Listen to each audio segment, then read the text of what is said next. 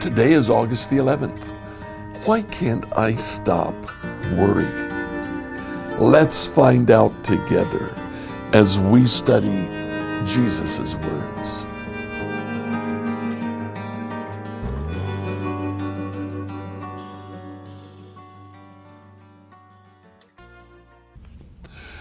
Jesus comes to deal again with the question about worry in the Sermon on the Mount. In the Sermon on the Mount in Matthew chapter 6, verse 25, Jesus starts a paragraph in which he comes to talk about worry several times. Matthew 6:25, he says, "That's why I tell you not to worry about everyday life, whether you have enough food and drink or enough clothes to wear. Isn't life more than food and your body more than clothing?" Same paragraph, just a few verses later, after talking about how God dresses the sparrows and the flowers of the field and feeds animals who have no care about storing things. Matthew chapter 6, verse 31, Jesus says, "So don't worry about these things, saying, what'll we eat? What'll we drink? What'll we wear?" And then at the very end of that paragraph, Matthew 6:34, "So don't worry about tomorrow. Tomorrow will bring its own worries. Today's trouble is enough for today." Love that verse. Elsewhere, Jesus tells his disciples to go out and minister two by two.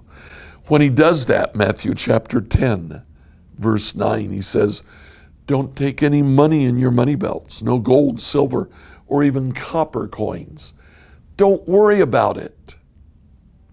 When they returned from that journey and Jesus called together 5,000 people, taught them, and he began to tell the disciples, feed them. Scripture says that they emptied their purses and they had 300 days' wages. That's a considerable amount of money. And yet they had nothing when they left for this missionary tour.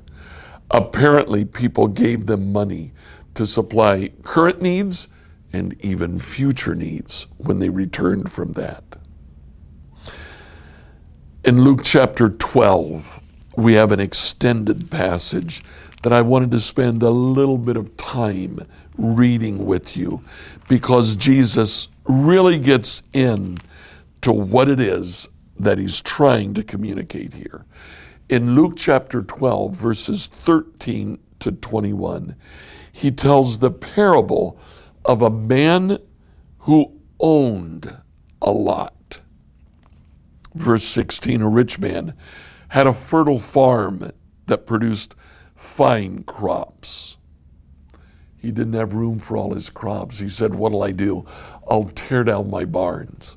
I'll build bigger barns. I'll build more places to store my wealth." Jesus says, God told that man, "You fool, this very night I'm going to ask for your soul. Your life will end." In verse 22, then turning to his disciples, Jesus said, "That's why I tell you not to worry about everyday life, whether you have enough food to eat or enough clothes to wear. Life is more than food. Your body is more than clothing." Jesus goes on, he talks about the birds of the air. He talks about the flowers. Verse 29, he comes back and he says, "So don't be concerned about what to eat and what to drink. Don't worry about such things. These things dominate the thoughts of unbelievers all over the world, but your Father already knows your needs. Seek the kingdom of God above all else, and he'll give you everything that you need. So don't be afraid, little flock, for it gives your Father great happiness to give you the kingdom. Sell your possessions, Give to those in need. This will store up treasure for you in heaven, for the purses of heaven never get old, never develop holes. Your treasure will be safe. No thief can steal it. No moth can destroy it. For wherever your treasure is, there the desires of your heart will also be. Now, we've talked about this in another devotional. Where your treasure is, there will your heart be. We mentioned at that point, and today I want to focus much more on the fact that while we look at the heart as the seat of our emotions, the Jewish man didn't. He saw the heart as the seat of his will. The heart was where the Yetzer of man dwelt. The Yetzer of man was that thing in man that brought him to action, that brought him to do different things. The heart is the seat of the will of man. It's where decisions are made, where thoughts are thought. Jesus said, wherever your heart is, wherever your thoughts are, wherever your decisions are made are, that's what you treasure. So if you spend your time worrying about having enough or having more, that's where your treasure will be. But if you seek God's kingdom, if your decisions, if your thoughts focused on God, His kingdom, and His righteousness, your treasure will be in God's kingdom. Don't worry about having enough. Worry about God's kingdom. Worry about being faithful. Worry about being righteous. Do that, and you'll have treasure in heaven. So my question today, where's your head? Why is it so hard for me to stop worrying? Because you're focused on the wrong things. You're focused on what you possess, what you have. You know, I've never met a man in my life who considered himself rich.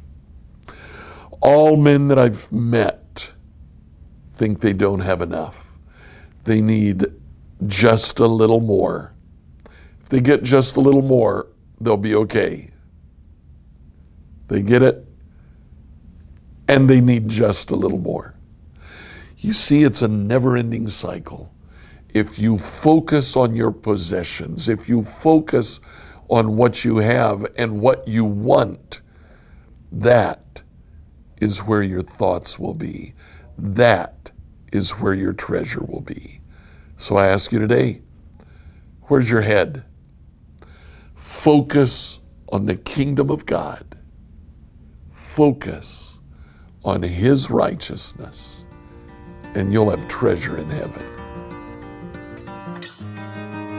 Please like, follow, and subscribe on whatever platform you use to listen to this devotional.